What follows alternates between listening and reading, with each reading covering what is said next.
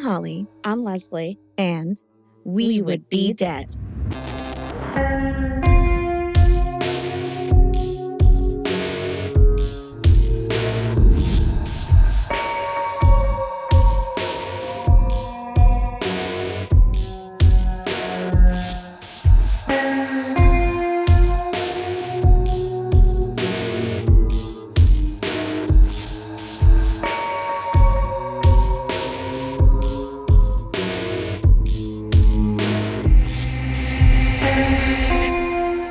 Hey, Leslie. Hey, Holly. Hey, Fiends. This week, we have a little something new and fun for you guys. Yes, we do. This was really fun to work out. So, because of the nature of what we do, and that's hosting a podcast about crime, I don't know about you, Leslie, but I frequently get private messages on social media. Sometimes they come to the We Would Be Dead accounts, just sending me interesting cases or weird facts or something that happened that they're like, you should know about this. Yeah, I don't get the cases as much as I get like the sillier, like fun spots. That makes sense for both of us, the way it seems to be playing out. Yeah. So I also have gotten people that are like, I have a vested interest in this case. Well, and those cases we've pretty much covered, with the exception of one that was going to trial. And I didn't cover it because I wanted to let the trial play out because I know it can be bad for a case if you say stuff before it goes to trial. So I'm just going to cryptically talk about that for 1 second and then go away. Yeah. Okay. So if you are the lovely woman that messaged me about her friend's case that I have not yet covered, it is coming. Don't worry. I haven't forgot about you. I know, isn't that spooky? So spooky. Yeah. And so we're looking at these things and we're thinking like, oh God, I wish that we could give time and space to all of them because you took your time to send us a message and you thought of us when you saw these articles and stuff. That's cool. Yeah. Right? Like we're in people's head. All right. I love it. We're so famous. We're so famous. One day we'll look back on this episode and be like, we are so famous. Or like, man, have we fallen? No. Do not manifest that. Get it out of here. Cleanse it with something. I don't know. John, put in a cleansing noise. Okay. But in all seriousness, if we did give time to every single one of these suggestions, I don't think we'd ever get anything else done. It would just be, there's not enough hours in a day to do it, which is the worst. But we decided we could do periodically these episodes where we just briefly visit a bunch of these little rabbit holes we've gone down, which would include suggestions from you guys and cases we've come across just while researching. Yeah. Not even cases. Even sometimes it's just stuff. Just interesting stuff that we're like, where do we put it? Yeah. Maybe that's what we should call this one. Where do we put it? Where do we put it? I kind of like in parentheses, stuff. Everyone will be like, skip. Yeah. No. But it is. This is kind of like a bunch of overflow that we have that is really good stuff, but I don't know what to do with it. So, so we're trying something new this week. Cool. And I really hope you enjoy it. But don't worry, we've still been researching for our upcoming cases, especially our October stuff. Yes. October is our month. It's our favorite month. It's our favorite month. We both are like October wedding people and we love Halloween. So our October is always top notch. And spending all that time researching our October material has also left us kind of pale. Not Leslie. She's a glowing, expectant mother. So I know, but I'm near the end. So I'm just like, everything is being taken from me. You do have to breathe a little heavily. So, we're a little tapped out. And we've tried every remedy possible at this point. And nothing just gives us the results we're looking for, know? I legit ingested a baby. And I still am feeling dry and tired. You ingested a baby. That's what happened. You ate the baby? Yeah, that's why it's here. Oh, okay. There's a little baby seed and now it's growing. That's how babies are made. Yeah. God, I must have had something with a baby seed in it and I didn't even know it. There you go. You guys, it could just happen. Yeah. You don't know. You don't know. Sometimes they're in watermelons. That's why you're not supposed to eat the seeds. Oh, boy. I'm never You eating. never know if you get a baby seed. I'm never eating another watermelon for the rest of my life. But all of these remedies, including baby seats. Yeah. That's the name of the episode. Okay. Didn't work. But I do know of one little remedy that I hear whispers about all the time behind closed doors. People don't want you to know. They don't want you to know that this is the solution to all of it, to aging. It's the fountain of youth. Wow. And that fountain of youth is just a few drops of validation, a hill worth dying on. Yes. I felt it. Yeah. Felt it in my soul. I feel it coming.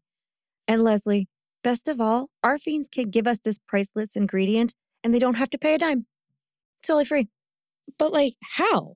But how, you must be asking yourself. Yeah. Well, I will tell you. Simply head on over to Spotify or Apple Podcasts and leave us a 5-star rating and or a friendly review. It really is the only way to move this podcast forward. Ratings and reviews equal attention, attention equals support, and support equals more and better content for you. And guys, we've kind of been at like a valley with our reviews. We haven't gotten an influx of new ones in a little while. So if you haven't left us a review and you were like, I'm tired, maybe I'll do it later, before October would be like a really, really great time because that's when people are looking for spooky podcasts. Yeah, just do it now. Yeah. Like you guys can do it, just manifest it. Be like, I want to write that review. And then if you believe that you will, you will. Yeah. Yeah. You're right. You will. She thought she could, so she did. Right. That's what you Write guys need review. to manifest. Yeah, absolutely. But I'm making a little extra push this week because next month is so very important for the future of our podcast in general. October is when we get a lot of new listeners and it's very important. So if you can and you wouldn't mind, it would make a huge difference to us here at We Would Be Dead. It's so much fun too. It is fun. And then you feel like I really did something for my fellow man. Yeah.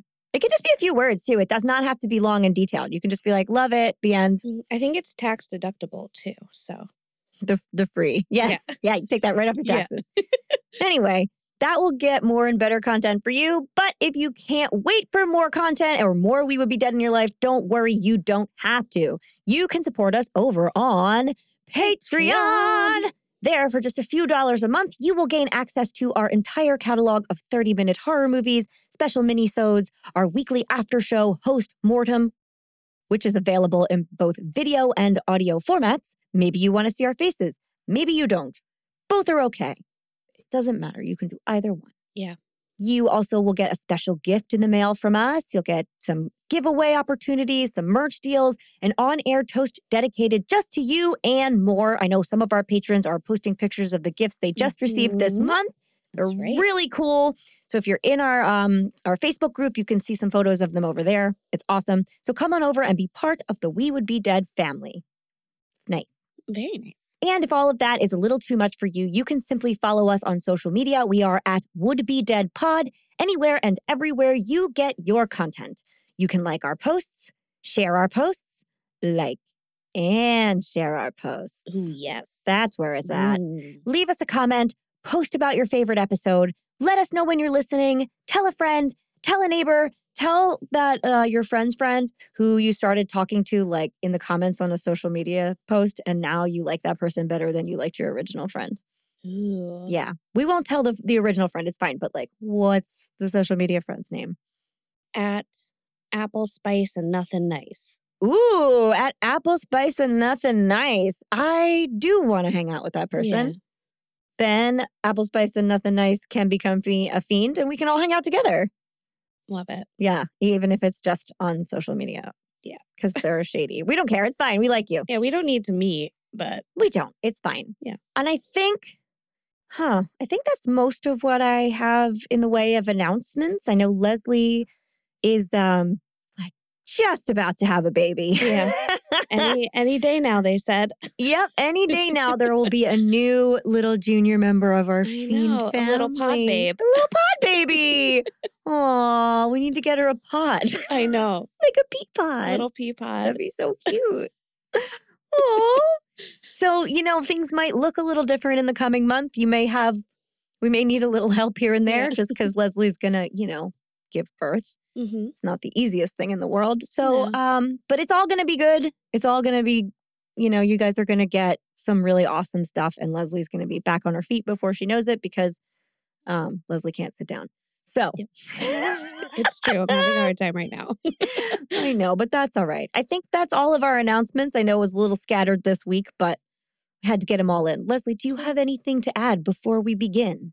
Well, I guess I should just mention that the patron gifts that were sent out, those are for our Best Fiends Forever. That's our top tier. Yes. And we gave out some really fun t-shirts that are for our patrons who have spent over $200 or have donated and sponsored us over $200 so far, which has been great. Yes, thank you. And so we have a few more that are going out as well, but that is like one of those fun gifts to look forward to. And it took me a while to get it together, but we got it together. But they're so cool. Yeah. They're so cool. Should we tell them what they are? Keep it a secret.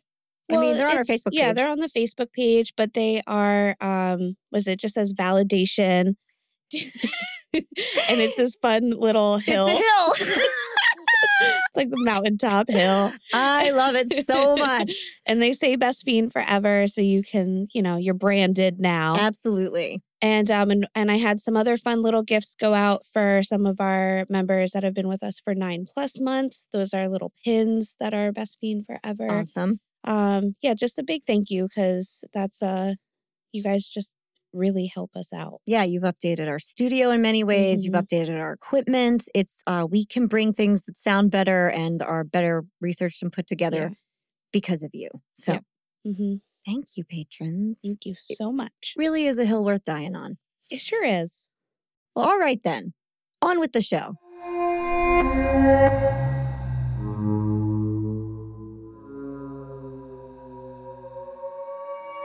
As we mentioned earlier, this episode is organized a little differently. So what we're going to discuss first today is the biggest news article you guys shared, the most recent thing. And the one that I can think of that I got the most links to, and that was placed in our Facebook group, was the man in Pennsylvania that escaped from prison. Yeah. How about it? Did you get those too? Or did you did you notice that? I think that was probably the most widely circulated one. So I'm going to read you guys the New York Times article, and then we are going to discuss it a little bit. Cool. I'm sorry, this one is not New York Times. This one is CNN. So it's titled, Escaped Pennsylvania Killer Danilo Cavalcante Taken into Custody After He Was Subdued by a Police Dog. Yes. So there's a dog in this one, and it's a good dog. Don't worry, it doesn't get hurt. We also have a little pod dog here today. Bandit's in the studio being very quiet. Yes, good job, Bandit. Good job, Bandit. Oh, I got another dog. His name is Bandit. He's in the studio. I don't know if we talked about that. We still have the other dog. Yeah, Dipper's still here. He's just loud when he's in here. So, quote, the convicted murderer who escaped a Pennsylvania prison nearly 2 weeks ago was taken into custody on Wednesday morning. Pennsylvania State Police announced ending a manhunt that drew hundreds of law enforcement officials to the area and left the surrounding community gripped with fear. Quote, our nightmare is finally over, Chester County District Attorney Ryan declared Wednesday morning. The dramatic capture of Danilo Cavalcante around 8 a.m. on Wednesday in Chester County involved an aircraft, a lightning storm, a police dog, and more than 20 tactical officers, authorities said. That's for one dude. That's amazing. Isn't that crazy? And a lot of our listeners live in Pennsylvania. So this particular escaped convict, which doesn't happen very often, was literally in their backyards. Right. Like right there. At around 1 a.m. Wednesday, an aircraft flying above the search area picked up on a heat signal on the ground. Pennsylvania State Police Lieutenant Colonel George Bivens said in a news conference, a storm rolled in and lightning forced the aircraft out, and a tactical team of 20 to 25 officers secured the area and waited out the storm until morning. This is so dramatic. I know. Cavalcante was sleeping when police found him, lying on top of a rifle he had stolen from a nearby resident late Monday night. Oh, right. Because he stole somebody's gun. Officers took Cavalcante by surprise, and he tried to flee by crawling through thick underbrush with the rifle in hand, Bivens said. A police dog was released and bit him. Yes. All right, dog, preventing him from using the rifle. And police then took him into custody. I've never heard that before. Have you? Yeah. A dog like attacking them, and that's how I hadn't. I mean, that's why they send them in. I've heard of them like finding people and barking to alert, but I've never heard of him like, I'm gonna bite you. Now you can't use a gun. Yeah. Well, because he was probably like, he was asleep. So I guess the dog, it was a distraction. Like, so he got bit and then he wasn't going to go immediately for the gun. He was like, a dog bit me. Yeah. But like, I hope that dog gets a medal. Oh, for sure will. Can you imagine the dog like wearing a little dog medal? I can, yeah. Yeah, of course you can. Bivens described Cavalcante as defiant and still resisting arrest and noted that the dog left him with a scalp wound. He bit his head. Ooh. All right, this dog is no joke.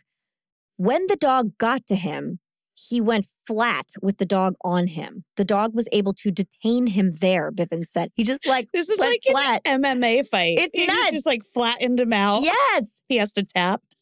Bivens said, quote, I was told the rifle was within arm's length, but he was like flat on the ground, so he couldn't touch it. This is amazing. It's so wild. Video from CNN affiliate KYW of the aftermath of his capture shows Cavalcante in handcuffs and being escorted by more than a dozen heavily armed officers into the back of an armored special response team vehicle. Cavalcante had blood on his face and was wearing dark pants and a Philadelphia Eagles hoodie, which was cut off his body before he was placed into the vehicle. Now, I don't know why they took his Eagles hoodie off. Was it because they were like, you will not besmirch the name of the Philadelphia Eagles right now? Take that off your body. Now, I know that's not a thing, but in Philly, like... It is a thing. Could be. That is 100% a thing. Like, throw it off them and they're like, go birds! Yeah, for sure. I can't. That's so wild. A number of officers also posed for a group photo with the fugitive and the rifle. No one else was injured during the capture. And I have the photo right here, and he's just like this sad-looking dude with like SWAT team members and a gray Eagles hoodie, which they cut off him. I would love to know why. I just want to think that it's because they couldn't stand to see that guy wearing an Eagles hoodie. I 100% think so. Oh my God. While they're just chanting like, E-A-G-L-E-S, Eagles. You see how fun that was? You don't get that. You're a bad guy and you don't get to be a Birds fan. I bet you can't even spell. Yeah, fuck that. I'm going to go climb a light pole. So mad. I love Philly. This is all said with love. Yeah. Quote, for me, the biggest sense of relief is no one in the community was harmed and no law enforcement officer was harmed either, Bivens said. Yeah. And you know what?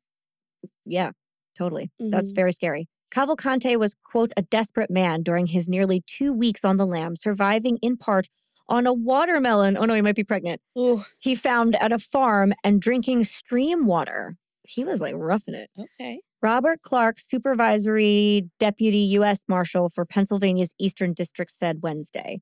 Clark cited what deputy marshals told him about an interview that Cavalcante had with law enforcement officials after the fugitive's capture. Quote, he was actively avoiding apprehension. Well, obviously, he was running away from the police. And shortly after he escaped from the prison, he had hunkered down in an area that was very, very secluded, very, very wooded. And he didn't move for the first couple days. So he just stayed in the woods. Yeah. He was hunkering. Clark, who did not speak with Cavalcante, is who said this. Cavalcante also told law enforcement he planned to carjack someone by Thursday and drive to Canada to continue evading authorities. Quote, he said the law enforcement presence where he was immense and he felt that he needed to leave. You think so? Yeah. You think? Yeah. Maybe you shouldn't stay in your Eagles hoodie in Philly, hiding in the woods. I got it. Although he did evade the law for 2 weeks, which is insane to me. The capture ended a nearly 2-week manhunt that began when Cavalcante, 34 years old, escaped from Chester County Prison. I know, me too. In a rural area some 30 miles west of Philadelphia on August 31st. Here it comes. Video of the escape show him placing his arms on a fence and his legs on a wall and, quote, crab walking up to the roof where he then slipped through razor wire and fled the compound. Yeah. He crawled up that wall like a spider and then just slipped through razor wire? I mean, I think he deserved it. I think he deserved you earned leaving. Yeah. He was convicted last month of first-degree murder for the killing of his former girlfriend, 33-year-old Deborah Brandaio, and sentenced to life in prison. Okay, so he killed his girlfriend. He should be in prison. According to prosecutors, Cavalcante stabbed... Okay, there's a tilde over the A, and I don't know exactly how to pronounce that. I'm going to say Brandaio, 38 times in front of her two young children in Pennsylvania in April of 2021. Oh, he stabbed her in front of her children? Yeah. Okay, get him and Piece put him of away. shit. Yeah, totally. He was arrested several hours after the killing in Virginia, and authorities said he was attempting to flee to Mexico and intended to head to Brazil, his native country. So this guy is not the first time he planned running away. Mm. In addition, Cavalcante is wanted in a 2017 homicide case in Brazil, a U.S. Marshal Service official said.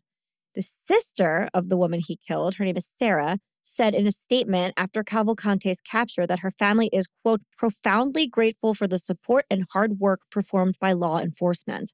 Sarah said the escape and the days that followed evoked the feeling of losing her sister all over again. Quote, the past 2 weeks were extremely painful and terrifying as they brought back all the feelings of losing my sister and the idea that this criminal could hurt us again. I mean, it's so hard to feel safe if you see that this person escaped prison. Yeah. She said this in her statement, which was translated into English. Quote, at this moment, me and my family need to regroup and focus on processing everything that has happened as we take care of each other. God, I think I would just move. Yeah. I would have to be way far away somewhere else. The prison escape upended lives in South Coventry Township, which has a population of just over 2,600. About 500 law enforcement officers, including members of the Pennsylvania State Police, the Bureau of Alcohol, Tobacco, Firearms, and Explosives, the FBI, and U.S. Marshals had set up a perimeter in the wooded area. 500 people were out to find this guy. Yeah. Oh. During his 2 weeks on the run, Cavalcante was spotted inside homes. Ugh. Ooh, so he was sneaking into people's houses. Yeah. He managed to slip through police search perimeters. He stole a van. He changed his appearance. He showed up at the doorsteps of people who knew him years ago and stole a gun. Mm-hmm. God, pursuing law enforcement officials almost stepped on a hiding Cavalcante or came within yards of him 3 times during the search. The prisoner claimed after he was caught, so they were just right on top of him and they didn't see him.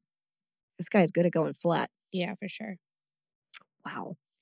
Clark, citing what he was told about Cavalcante's interview with law enforcement officials, did say that when these near encounters allegedly happened, quote, that just proves to you how thick the vegetation and foliage was, Clark said. It was an immense area to search. I don't think the public understands how hard it was in extreme heat and extreme conditions to locate him. So they were in really dense forest. Sounds like a lot of excuses to me. Yeah, a little bit. Where are your dogs then? Police sent out several reverse 911 calls. What's a reverse 911 call? To residents, warning them of the danger and advising people to lock their doors. Okay, so I did know that. That's what a lot of people posted in our group and we're talking about was that they were getting these notifications from local police that they should stay in their house and lock their door because he was close by. I would have been vomiting. That's... Yeah. I would never get over the anxiety of it. I'd be like... He's probably in my attic and I don't know it and he's going to come out in the middle of the night and that's what's going to happen. I would just be losing my mind. That's when you finally would do your traveling. You'd be like, you know what? I have to leave. That was a great time to go abroad. Yeah, I gotta see this big old world of ours. Yeah. That doesn't have advisories from the police. I just can't. I feel like that is one of the most terrifying things to happen is you get this notification that's hey, don't leave your house. An escaped criminal with a gun is breaking into people's houses. Yeah. Panic attack, instant panic attack. Anyway, I guess that's what a reverse 911 call is. Yeah, that makes sense. Catherine Evans, who lives near the area where Cavalcante was captured, had been working from home with the doors locked, keeping a close watch on her surroundings from a window overlooking her backyard. I'd be doing the same thing.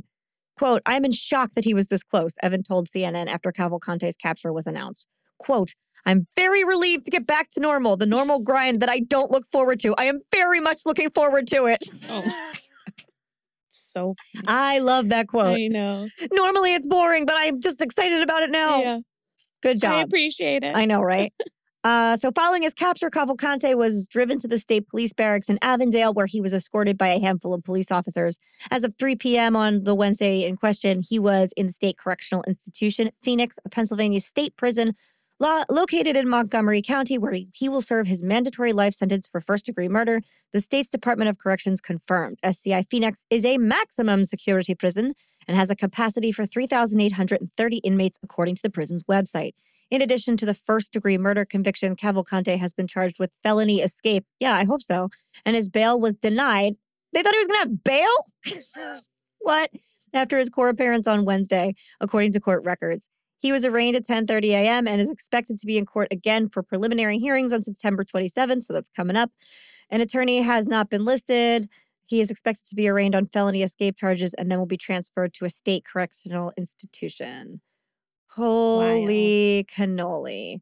You know what's really messed up about that one? He is not the first person to escape that prison the exact same way. Right. Somebody else did that in like 2012. I don't have the article up, but like, don't you think that area would need something else? Right. What do you need to do to make it not easy to like crab that, walk up the wall? I mean, but that was just one other person in 2000. Like, well, it was not that long ago, but they did the same thing. But that's over a decade ago. If they're only one a decade, I can see that that's like probably a good ratio. Escaped convicts are not common.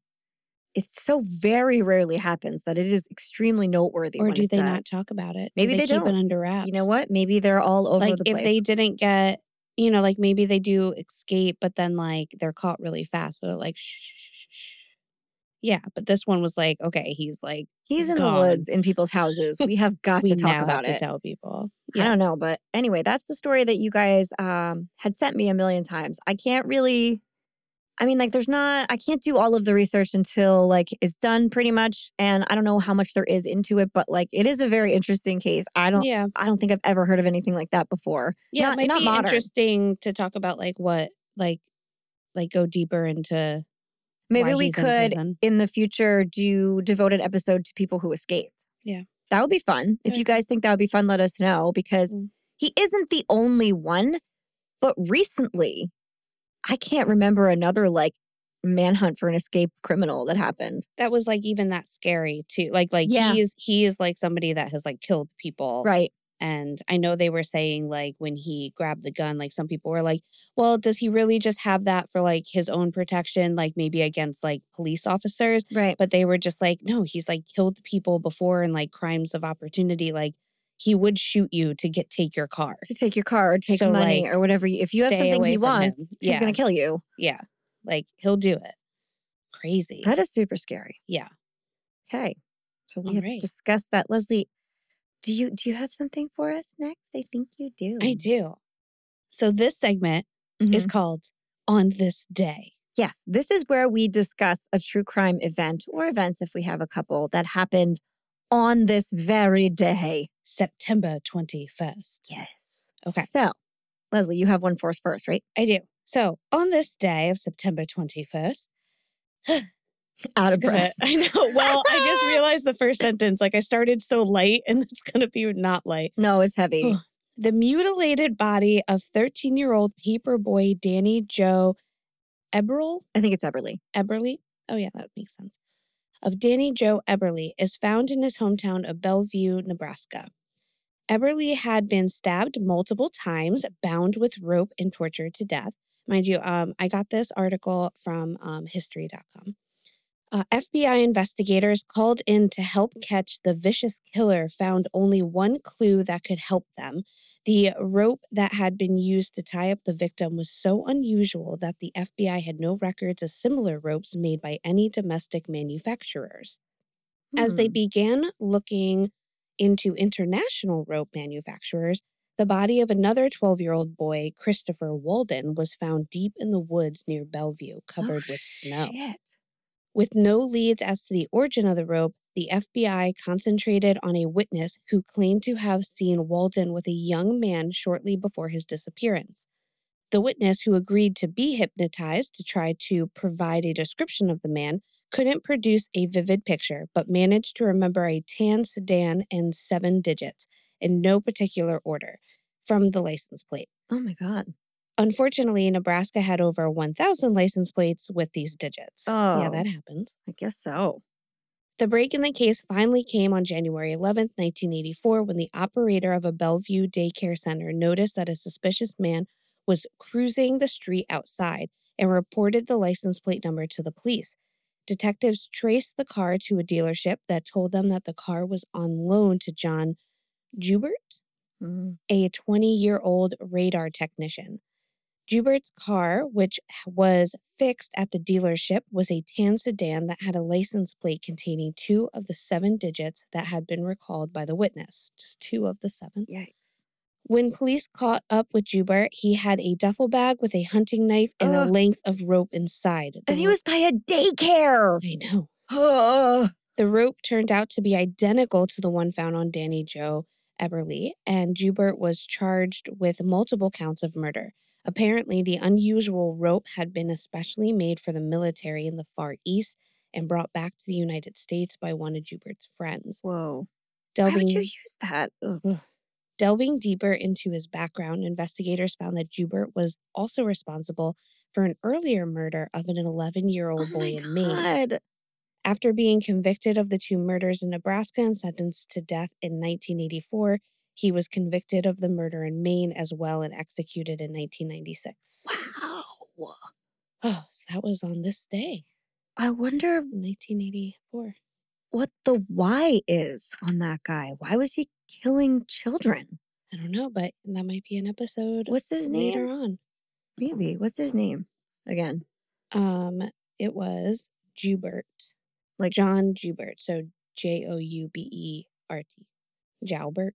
Yeah, listed as American serial killer. And he looks very normal. Yeah.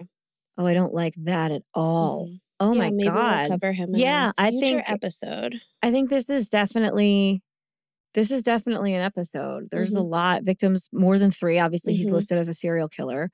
Span of crimes, August 22nd, 1982 to December 2nd, 1983. So that's in a short period of time, too. Wow. Yeah. Okay. Crazy. Yeah. Well, we'll bookmark that because that's I had never heard of that before. Me either. And that's a really wild case. See, this is how we discover things, you guys. Holly, do you have another on this day? I just have a little one. On this day in 2021, Brian Laundrie took his own life. I can't believe that was 2 years ago. Yeah, that's what really got me when I saw that. I'm like, this is kind of notable. I mean, it is what it is, but it feels like it was just a minute ago that we were all talking about that case at length. People were looking for him. I mean, like, Gabby was just missing for so long. And it's wild that it was that long ago. I remember that we were like sitting in my old house at this dining room table. And it was like fall was coming. And, I do have like pretty vivid memories of us talking about that. And probably because it was huge. It was like the biggest thing. Exactly. But like, also, do you have any other thoughts about like the season coming up right now? I do, Holly. You do? I do. And I have another segment for you. Oh, I'm so excited. What is it? This one's called Leslie's List. Listing a bunch of things. Woo! That's Leslie's jingle. Yeah. We only have one. Yeah. I like listing a bunch of things. Oh, yeah. I'm working on it. I'm working it out. There is an air punch every time we do that. Woo! Okay. Give us a list, Leslie. What are you listing today? So I was thinking about the fall, and I was thinking about like all the little festivals that we can go to. Yeah, so and fun. All the fun things we can do. And I was just like, what would I like to do? Okay. I'd like to walk through some really awesome cemeteries. Yeah. That sounds fun. And I felt really like beautiful. Our fiends would also love to do that. So here are my top 5 cemeteries to visit this fall. Ooh. And there's a lot of them, but here's just the 5 I picked out today. Yep. Okay. So first up, I have the Oak Grove Cemetery in Fall River, Massachusetts. Oh, okay. And I've been to Fall River and I didn't go to the cemetery. Okay. So at Oak Grove Cemetery in Fall River, Mass, it was established in 1855. Visitors can view the grave of the infamous Lizzie Borden, who was accused of murdering her father and stepmother, Andrew and Abby Borden, with an axe in 1892. You can go listen to our episode on it. Yes. Go. Abby and Andrew are also buried at the family monument along with Lizzie's sister, Emma. But even more chilling, in 1866, Oak Grove also became the final resting place for more than 255 children in just 1 year, Ew. possibly due to a cholera epidemic that broke out Okay. in the state that year. But more likely, a child vampire was trying to make long-lasting friendships. As we all know, generally the age of vamps, the adult vamps, Yeah. find that child vampires like to be unethical. So her adult vampire companions, wanting to stay low key, needed to clean up her mess. So that's probably what happened. Is that your theory, Leslie? Yes. It's a good one. I Thank like it a lot. Mhm. Also, an interesting fact about Fall River and Lizzie Borden. If you're there and you visit her house or you do any of the things, the common consensus there is that she did not do this. People Mhm. like Lizzie there. They don't They speak do. ill of her. No. They really don't. So don't be mean. Yeah, don't be too mean about her. I mean, like, But be if careful you of where listen you to her are. episode, Yeah. you will have gotten that warning. So go listen to the episode. Yeah. So either they think she didn't do it, or they think that if she did, it was with very good reason. Let's put it that way. People are not anti-Lizzie there. Yeah. All right. So number 2, Hope Cemetery in the self-titled granite capital of the world, Oh. Barrie, Vermont, is a jaw-dropping open-air sculpture garden featuring Ooh. locally quarried granite carved into everything from angels to sports cars to life-size portraits. Wow. At night, it's especially easy to mistake a carved statue of a human for a real person. Ooh, no, that's spooky. Yeah. Barrie is also known for having an uncommonly high death rate, but that Ooh. too is related to the industry that made it famous. Silicosis, a respiratory disease that is caused by inhaling granite dust. Oh. Yeah. So then a lot of people were mining for granite and their lungs got. Mhm. That's like this is a weird tangent, but a lot of It's okay. This is our rabbit hole episode. that's true. My family, the Birches, that's my maiden name on my father's side, is from England. They're from a place called Stoke-on-Trent, and they were mostly potters. So they made back in the dark ages when you used like coal and there was dust everywhere, they made pottery, and a lot of them, to most of them, died of potter's lung. Yeah. So that's this very similar thing. Like a Harry Potter.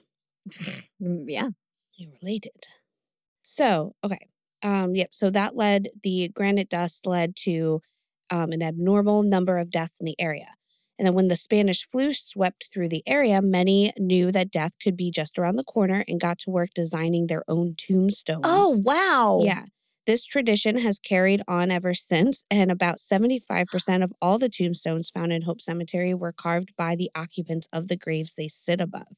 And the cemetery is especially gorgeous when the leaves turn in autumn. I'm looking at pictures, you guys. It is phenomenal. It is, yeah. So go. These are not just like little tombstones. It's like a full car, a Superman emblem. It's like people, angels, airplane. It's wow. Yeah. It's like spectacular. Yep. And now's the time to visit. Yeah. All right. Number 3, Mount Hope Cemetery in Bangor, Maine. This cemetery was the inspiration for Stephen King's Pet Sematary, and you should not go there. And became a site for filming during 1989 adaptation. Fun fact that I just learned from my brother is that, so I always say Pet Sematary is like the first horror movie that I watched and has like deterred me from all horror movies. I was 5 years old, right? It was actually Pet Sematary 2. Which makes it so much worse because it's just terrible. And you didn't even know what happened in Pet Cemetery 1. I don't know. I've never boy. Just found that out recently. Damn it. Oh, no. I know. All right. So John and I actually, my husband, John, and the editor of the podcast, we had the privilege of visiting this cemetery, and it's absolutely beautiful. Yeah. It's great. It was established in 1839 and is the second oldest garden cemetery in the U.S. More than 30,000 people are buried there.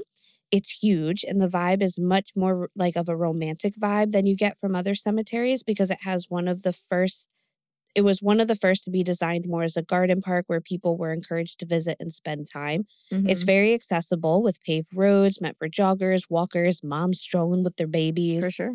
Um, and if you're lucky on a rainy day, you might even see a corpse leg or entire body come out of the ground. What? So initially, bodies were just buried without a casket Oh, there, and shoot. it's all hilly too. Like there's a bunch of Yeah, hills I'm looking at it right and now. It's stuff. very pretty though. It's gorgeous. So obviously, like the keepers and stuff there have been like working on fixing this, like getting Mhm. people into caskets or moving bodies around, because Yes. some of them are just like so old from there. But they probably haven't found all of the free spirited bodies yet. Free range. Free Free range. bodies. Yeah. All Oh, right. boy. Number 4, Swan Point Cemetery in Providence, Rhode Island. This Hmm. is another cemetery designed more like a park with benches and picnic grounds. The cemetery on a Blackstone Boulevard was founded in 1846. Not only is it the site where horror author H.P. Lovecraft was buried, but it's also famous as being a place where Edgar Allan Poe would take his lady, Sarah Helen Whitman, for strolls. He Mhm. would also propose to her here. It's Uh, very pretty. it's gorgeous. I highly recommend grabbing a pumpkin chai oat milk latte or a spiked apple cider and enjoying the serene environment. I want Um, both now. yeah, well, so also John and I did visit this one, and this Really? is where I thought years ago he was actually going to propose to me. Aw. And it wasn't that I was expecting it. It was that all of a sudden I felt like, wait, is he going to propose to Oh me in a no. cemetery? Because he told me the romantic story about Edgar Allan Poe Right. and Sarah Whitman. So like he's like discussing the whole thing and how like he would court her there and he'd read her his poems and she'd read her poems So it's and not then that you're disappointed, but like yeah. And then a little how bit. H.P. Lovecraft, who's one of his favorite authors Yep. too, would go there because he knew like Poe was there as well. Mhm. So I was like, oh my God, he's going to propose to me here. And then we just left. And I was like, oh, okay. Oh, But we had a lovely no. rest of the time. Yeah, I'm sure. Oh my god. Well, this has beautiful like weeping does, cherry yeah. trees, like Mhm. they're like a willow with the blossoms, so it's like a weeping cherry. It's a really beautiful place. Yeah. So some say that H.P. Lovecraft haunts the grounds, but if you know anything about him, then you would know that his anemic, frail body would have very little energy to do such a thing. So he just sit haunts the grounds. He probably just guys. sits there and writes and judges people. That's fine. You do you. Yeah. All right. And the last one is the Sleepy Hollow Cemetery. This one is in New York. I am dying to go to Sleepy Hollow. Yeah, I know. I always pass it. I'm like, I should just like get off the I wanna exit go so and bad. go. So this is a popular tourist destination, obviously, and is the final resting place for several famous Americans, including industrialist Andrew Carnegie and a short story writer Washington Irving. Have you ever heard of him? Yeah. The cemetery holds numerous events for visitors to enjoy, especially during fall. And a lot of these cemeteries that I picked out do have like some tours and things like that to Oh, go yeah. through, but this one especially does. The visitors can participate in an evening with Edgar Allan Poe, who lived the remaining few years of his life in a cottage 20 miles away from the cemetery, and Beyond the Legend, where a local storyteller brings to life some of Washington Irving's most memorable scary stories, including The Legend of Sleepy Hollow. Cool. And they also offer murder mystery events, walking ghost tours, and more. And more. So yeah. Cool. I'm dying to go there. You didn't mention my favorite cemetery though. No, I didn't think. I mean, well, you tell me what it is. It's clearly Old Bearing Point in Salem. Oh yeah, yeah. I was going to include it, but I thought we might talk about that maybe in an we episode. might have more on Salem. Yeah. So, but yeah, So- that's my favorite. It's really beautiful. But anyway, yes, these are cool. These are very cool. I mean, I know that sometimes it can seem like, oh, why would you go walk around a cemetery? Probably not to our listeners, let's No. be quite honest. Yeah. But perhaps like, oh, it's so morbid or whatever. But no, these are like, they're meant to be beautiful places where It costs a lot of money to bury somebody.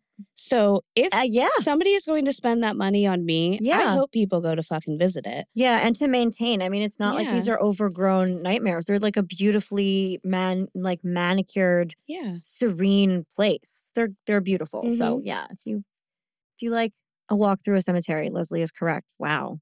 Yeah. Good finds, Leslie. Thanks. Today is your lucky list. Woo! Okay, so now we figured we'd give you guys a few updates on cases that we haven't necessarily covered, but they are kind of everywhere. These are things that I know a lot of our listeners are following, and 2 out of the 3 we have not covered because they are ongoing and because families are saying, like, please don't devote all of your energy to this right now because they need to, figure some shit out. But I figured we could give you a little update because we are all talking about them. Awesome. And the first one is, this is just very, very recently. I just found this one. One of our fiends sent an article about this case to me, and it is about a teacher in Philadelphia who was found in her apartment with 20 stab wounds. So she was found, I believe, I'll just read you guys the article, but there's a couple shocking twists to this case.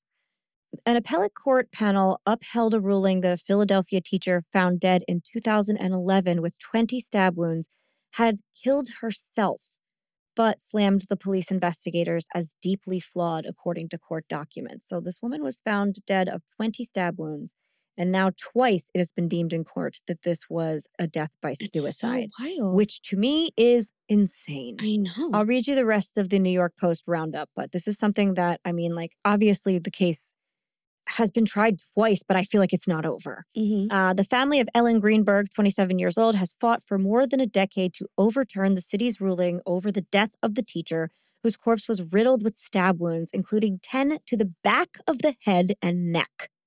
Greenberg's family hired a team of experts in the aftermath of her death who pointed out that a knife in her apartment was overturned, possibly suggesting that she had been involved in a struggle, and a gash on the back of her head may have rendered her unconscious and unable to defend herself. Her family has also questioned why she filled up her gas tank before coming home and didn't leave a note indicating she had planned to take her own life.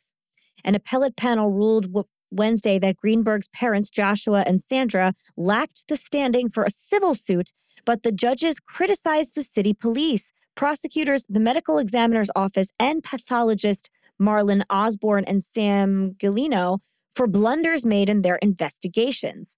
The facts surrounding this matter are extremely disturbing, and the parents' tireless efforts over the past 12 years to learn exactly what happened to their daughter on the evening of January 26, 2011, warrant our sincere sympathy, Judge Ellen Seisler wrote. Sympathy? The experts they enlisted have all raised serious factual questions about Dr. Osborne and Dr. Galino's conclusions, and even the medical examiner's office now concedes that there is, quote, no dispute that evidence in the record could support other conclusions about the manner of death. Seisler slammed Osborne in particular over his initial conclusion that Greenberg's death was a homicide, which came after the crime scene had been cleaned up before police could arrive. Oh my God. No. The panel added that there was no record of officers interviewing the company that cleaned up the crime scene, the building manager, or the police department representatives who told the manager to hire a cleanup crew. Yeah. Joe Pedraza, the family's attorney, added that the building manager had taken video of the crime scene prior to the cleanup and gave it to the police, but the video is unaccounted for. This is tricky. Yep. Ooh. He previously claimed that the evidence showed that at least 2 of the 20 stab wounds were inflicted after Greenberg's heart had already stopped beating. So how did she do that to herself? Right. And why would she stab herself in the back of the neck? The attorney slammed the appellate court's ruling as a failure to find justice for a murder victim. Yeah, I agree. Yes. The majority opinion is a roadmap on how to commit murder and not to be held accountable, Pedraza told Fox. That's the most astounding aspect of the opinion. You have, as I read it, 3 judges saying this young woman was murdered. The investigation is grossly flawed and embarrassing. There is a murderer or murderers out there, but our hands are tied and nobody can do anything except the government officials, and you're therefore subject to their whims. A spokesperson for the city said that officials are sympathetic to Greenberg's family, but pleased with the court's decision. Greenberg parents plan to appeal the decision to the state's Supreme Court. I fucking hope they do. Greensburg's death is also being reviewed by Chester County District Attorney's Office, with the family pursuing a separate civil lawsuit alleging a cover-up over her death. Yeah. Yeah. I was going to say, I feel like if anything at this point, the people that cleaned up the crime scene, all that, like these people need to be held accountable. Why aren't we looking at that building manager? Yeah. He called and said, come and clean this shit up. I took a video. It's fine. But I lost the video. I'm sorry. Yeah. And then the cleanup crew should also be held accountable. Like, where's the police? Yeah. Do we have record that it's okay for us to do this? Yeah. Mm-hmm. I all think these people should be like, because nobody else can be, all those people should be held accountable. I agree. This is so wild to me that's like, it feels like such a clear case to investigate and those try as a homicide. That are like, it's a suicide should also be fired. Oh, yeah, absolutely. It's ridiculous. There's a clear cover-up happening. Yeah, I agree. And the medical examiners like, too. Cool. That's nuts. Everybody's in on it. What's happening? I don't know, but like, we will await, I guess, their appeals and what the detectives can find. Well, I don't know who they're going to have find stuff. The detectives don't seem to be working for the family in this case, but we'll see. Right. But it's just, I was so shocked by that.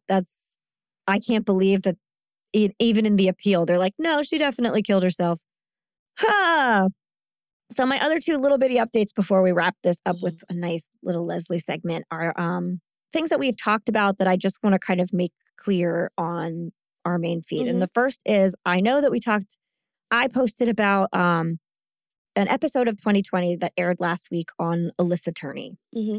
And I specifically said, what we're not going to do is watch it. And I know I've been asked in our Facebook group, but I will explain it here just in case you're not like, teasing through those feeds. So Alyssa Turney's family, specifically her sister Sarah, who is very well known in the true crime community, she doesn't approve of the episode of 2020. They did not take her statements. They did not include her. They really made it about talking to her stepfather, who was accused of Alyssa's murder. Oh, that's right. It was very much like, he's finally gonna talk. We shouldn't have interest in hearing him talk. First of all, he was acquitted of the murder because of lack of evidence. There's no body right now. Alyssa is still missing. And that was devastating. Like, if you're in the true crime community any more deeply than just us, which a lot of you are, you know that happened. And you know that it was shocking that he ended up getting acquitted. I mean, I feel like that's our theme here, like shocking nonsense that happens that you cannot believe.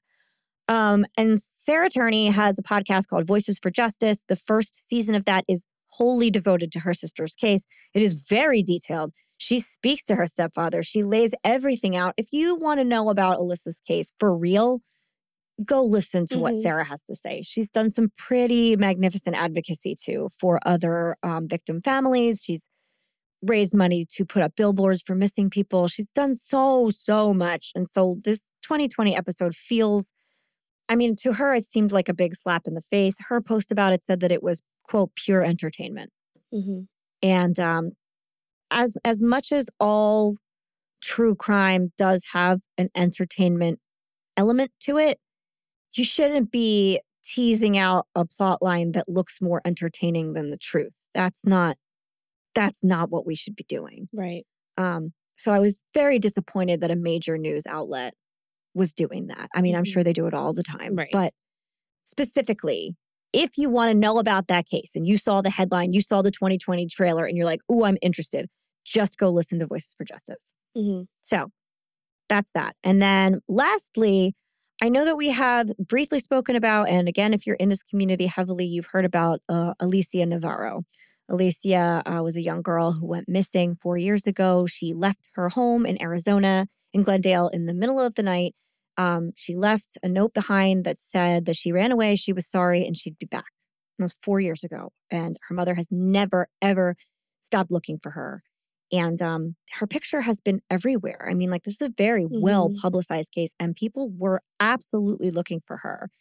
And just about a month ago, in a little police station in Montana, a young woman walked up to the front desk and apparently said that she was Alicia Navarro and she wanted to be taken off the missing children's list. Hmm. And it was Alicia. Oh, wow. Yeah, it was. She was in a town called Haver, Montana, and she spoke to police, but she's 19 at this point, so she's an adult. She can do whatever she wants. And this is a very complex and confusing situation that we really don't know much about yet. And she disappeared on September 15th, 2019, and she was 14 years old at that point. So yes, she's just over, I think she had a birthday, so she might be 19 now. It doesn't matter. She's an adult. And she made her way from Arizona to Montana as a child and has been living some kind of life since then. Now, her mother claimed that she's like, she had a pretty active online presence. She was concerned that she was meeting someone she had met online. And she was active in like comic book forums and stuff. And she went to conventions and things. And one of the only things she brought when she left was like a valuable comic book. So a lot of people assume she went to like meet somebody or to go to a con or like that. That was like kind of the through line. We really don't know. But she has not seen her mother. She has not revealed any information. We just know that she's not missing. And she was seen then afterwards in a house with a man named Eddie Davis, who is quite a few years her senior, where neighbors said that they were living together. And then they left that house after that went positively viral and fled to a neighboring reservation. Now, the thing about that is, and I won't say which one because I don't want people tracking this case because specifically Alicia's mother does not want that because it spooked them out once already. Right, yeah. So we don't want to do that again. But here's the thing about hiding on a reservation. And when they originally announced that Alicia was in a town in Montana, like 35 miles away from the Canadian border, I said, I wonder what's there. And I looked it up on Google Maps and I like kind of zoomed in and it's reservations. And they have their own justice system. So the first thing in my mind was if she was coerced to be on a reservation for any length of time, they would never have found her because they consider it to be the reservation's police job to police that area. And they're very underfunded. They're very they don't have access to a lot of things. It would be the perfect place to hide someone. So I find all of that like wildly disturbing and kind of linked to the problem with missing and murdered Indigenous women too. It's for the same reason. They're on a reservation. There's no real police force. Right. It just happens. And then the state police just ignores it because they're like, well, that was your job. I got to go. Bye. Yeah. But people with no funding, no training, no equipment, no nothing, you expect them to solve these things. And if that's where Alicia was hiding, of course nobody saw her. I don't know that she was. That is just the suspicion that I had. And the fact that she ended up on one makes me go, I don't know that this is the first time she's been to one. Right. And I hate that thought. Yeah. Yeah. So I guess I just hope that it's unfortunate to us right now because we would like a full explanation. Of course. But I do, and I feel bad for her mom that I feel horrible for her mother. I hope that her mother gets it. I hope she at least gets an explanation one day. But I do hope that, I know that she was really young, so it still scares me how that happened. There's a crime in there is the thing. Right. No matter what, something just wasn't okay there. Yeah. But I do hope that maybe it's okay. Yeah, me too. You just can't hold a 14-year-old who you're claiming to be your girlfriend or something who ran away from home. That's not legal. You can't. I don't care if she left of her own accord. Yeah. You can't do that. It's not your child. Right. Definitely. But who knows what's going to happen. Like you said, I just hope her mom gets to see her. I know. I just hope she gets to see her. My heart would be thumping out of my chest. And I know her mother is just so damn grateful she's alive. Yeah. Because really most people thought they were looking for a body. Right. And the fact that she just walked in of her own accord alive and well is astounding. Not the way these cases usually end. So it'll be very interesting to see that as it develops, though I'm not going to make a big fuss about it. And please do not engage. Here's two things I ask of you. I said don't watch the episode of 2020. And Also, like, don't click on the trailers, and don't share them with the heading like "Don't watch this," because you're still engaging with 2020. You're still giving them ratings on that specific topic, and they will take that as an indication to talk about it more. Don't do that. Don't engage with all of the TikToks that are saying, "Here's where Alicia Navarro is. Here's like I'm trailing her. I'm tracking her," or whatever. That gives those people priority on TikTok and shows more people those things. And then that's going to make Alicia run even farther. And that's not what we want. We don't want to hurt these families. We want to help them. So, know that this happened, but like, try to not take justice too hard into your own hands. Yeah. So, yeah. So to close up our episode, we have one more little bit from Leslie. What do we call this bit? This bit is called Warm and Fuzzies. Yay! Yes, this is Leslie's Warm and Fuzzies. Today is a fuzzy day. Woo! One jingle. You get one. Everything just goes into that one. All right. All right. So this was definitely a rabbit hole find. I was searching for, I don't even remember at this point what I was searching for. She would not tell me what this is either. I have never heard it. No.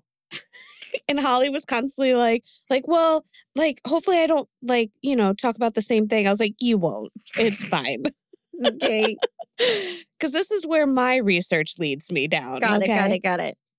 This article is from the New York Times, and it's titled, "She Steals Surfboards by the Seashore. She's a Sea Otter." Oh, no. All right. For the past few summers, numerous surfers in Santa Cruz, California, have been victims of a crime at sea. Mind you, this article is from this year, July 12th, 2023. Okay. So this is very recent. All right. Okay. Yeah. So they're calling this board jacking. The culprit is a female sea otter who accosts the wave riders, seizing and even damaging their surfboards in the process. Oh, boy. After a weekend in which the otter's behavior seemed to grow more aggressive, wildlife officials in the area said on Monday that they have decided to put a stop to these acts of otter larceny. No. Larceny. Oh, not larceny. Larceny. Quote, "Due to the increasing public safety risk, a team from CDFW and the Monterey Bay Aquarium trained in the capture and handling of sea otters has been deployed to attempt to capture and rehome her," end quote. A spokesperson from the California Department of Fish and Wildlife said in a statement.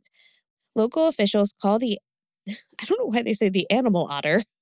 In case you have a person otter too. Wait, no, I got it. So they call the animal, which is an otter, Otter 841. They didn't even give it a name? It's probably 841, yeah. So I'm going to go into the past. All right, so the 5-year-old female is well known for both her bold behavior and her ability to hang 10. So bold. And she has a tragic backstory, Holly. No! With officials now forced to take steps that illustrate the ways human desire to get close to wild animals can cost the animals their freedom or worse, their lives.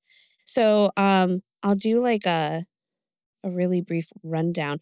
So her backstory is sad. So her mom was in the wild as well. Like, right. Like and but a lot of times when these sea otters get pregnant, sometimes, so like most of the sea otters don't engage with humans. They're scared of them. Right. But sometimes when they become pregnant, they do, because they're looking for food and things like that. So they end up kind of going closer to humans, and the humans think they're cute, so they'll feed them. Right. They're very cute. Yeah. So Otter 841, her mother like got close to some of the humans, but then they brought the like wildlife people brought her into like a zoo, to be like inhabited. And then she gave birth to Otter 841. So Otter 841 was born in like a sanctuary, but then escaped. Oh my God, like the escaped prisoner. Yeah. That is a theme today. And the mother died. So she was raised as an orphan and raised in captivity. But after she was released, and then they released her. Sorry, she didn't escape. They released her into the wild. I'm just going to back up a bit because I got one piece wrong. So Otter 841's mother was an orphan who was raised in captivity, but then they released her into the wild. So she got used to like some of the humans again, like I was saying. And she actually started climbing aboard kayaks in search of handouts. Oh. And then they captured her, like humans captured her again, brought her back in, realized she was pregnant, and then that's when she gave birth to 841. So the pup, because they call little otters pups, was raised by her mother until she was weaned and then moved to the Monterey Bay Aquarium. To bolster her chances for success upon release, 841's caretakers took measures to prevent the otter from forming positive associations with humans, including wearing masks and ponchos that obscured their appearance when they were around her. Oh, God. So they were just scary.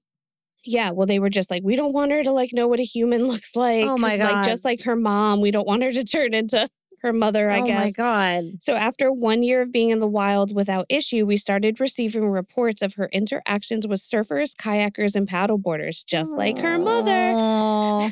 So Jessica Fuji, or Fuhi, a sea otter program manager at the Monterey Bay Aquarium said, quote, "We do not know why this started. We have no evidence that she was fed, but it has persisted into the summers for the last couple years." Oh, my God. Otter 841 was first observed climbing aboard watercrafts in Santa Cruz in 2021. At first, the behavior was a rarity, but over time, the otter grew more bold. The past weekend, the otter was observed stealing surfboards on 3 separate occasions. Oh, my God. On Monday, June Lee, 40, a software engineer, was surfing at Steamer Lane, a popular surf spot in Santa Cruz, when 841 approached his board. Quote, "I tried to paddle away, but I wasn't able to get far before it bit off my leash," he said. Mr. Lee abandoned his board and watched in horror as the otter climbed atop it and proceeded to rip chunks out of it with her powerful jaws. She's mad. Quote, "I tried to get it off by flipping the board over and pushing it away, but it was so fixated on my surfboard for whatever reason, it just kept attacking," he said. While Mr. Lee immediately recognized the danger he was in, not everyone in the water is so aware. Last month, Noah Wormhold, a 16-year-old boy, was catching some waves with a friend off Cowell's Beach in Santa Cruz when 841 swam up.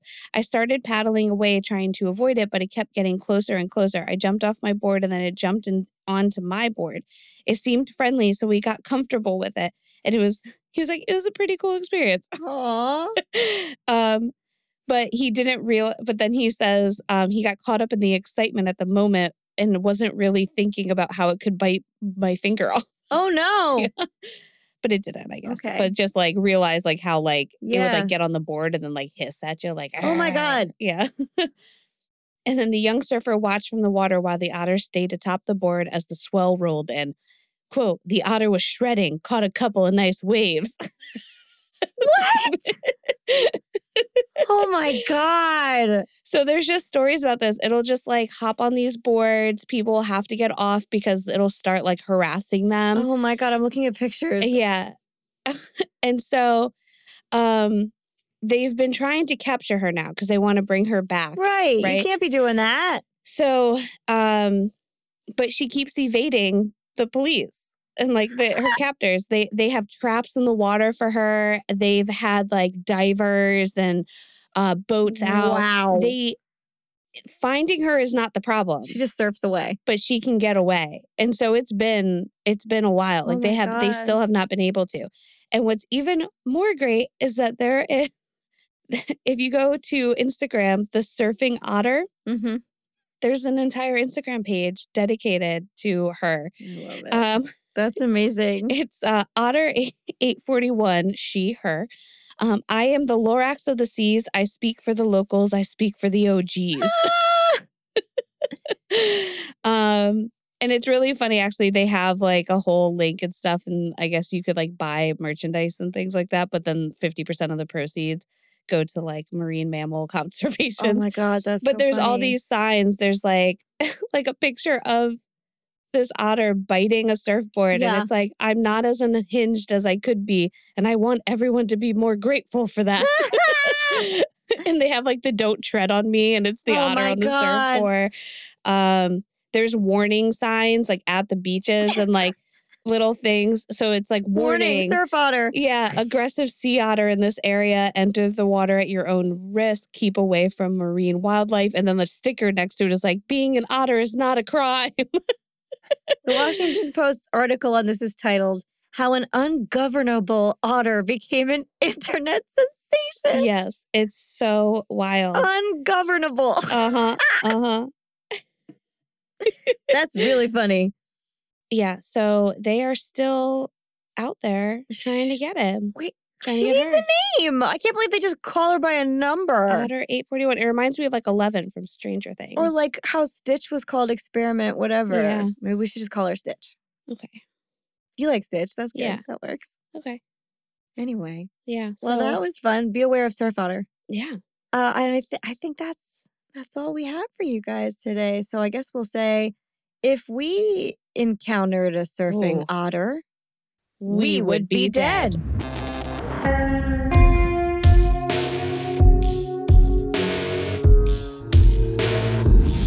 Thank you for listening to the We Would Be Dead podcast. Hit subscribe now to never miss an episode.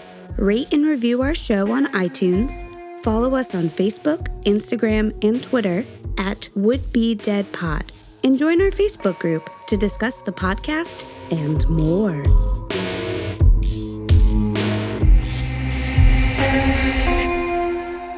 Be aware of surf otter.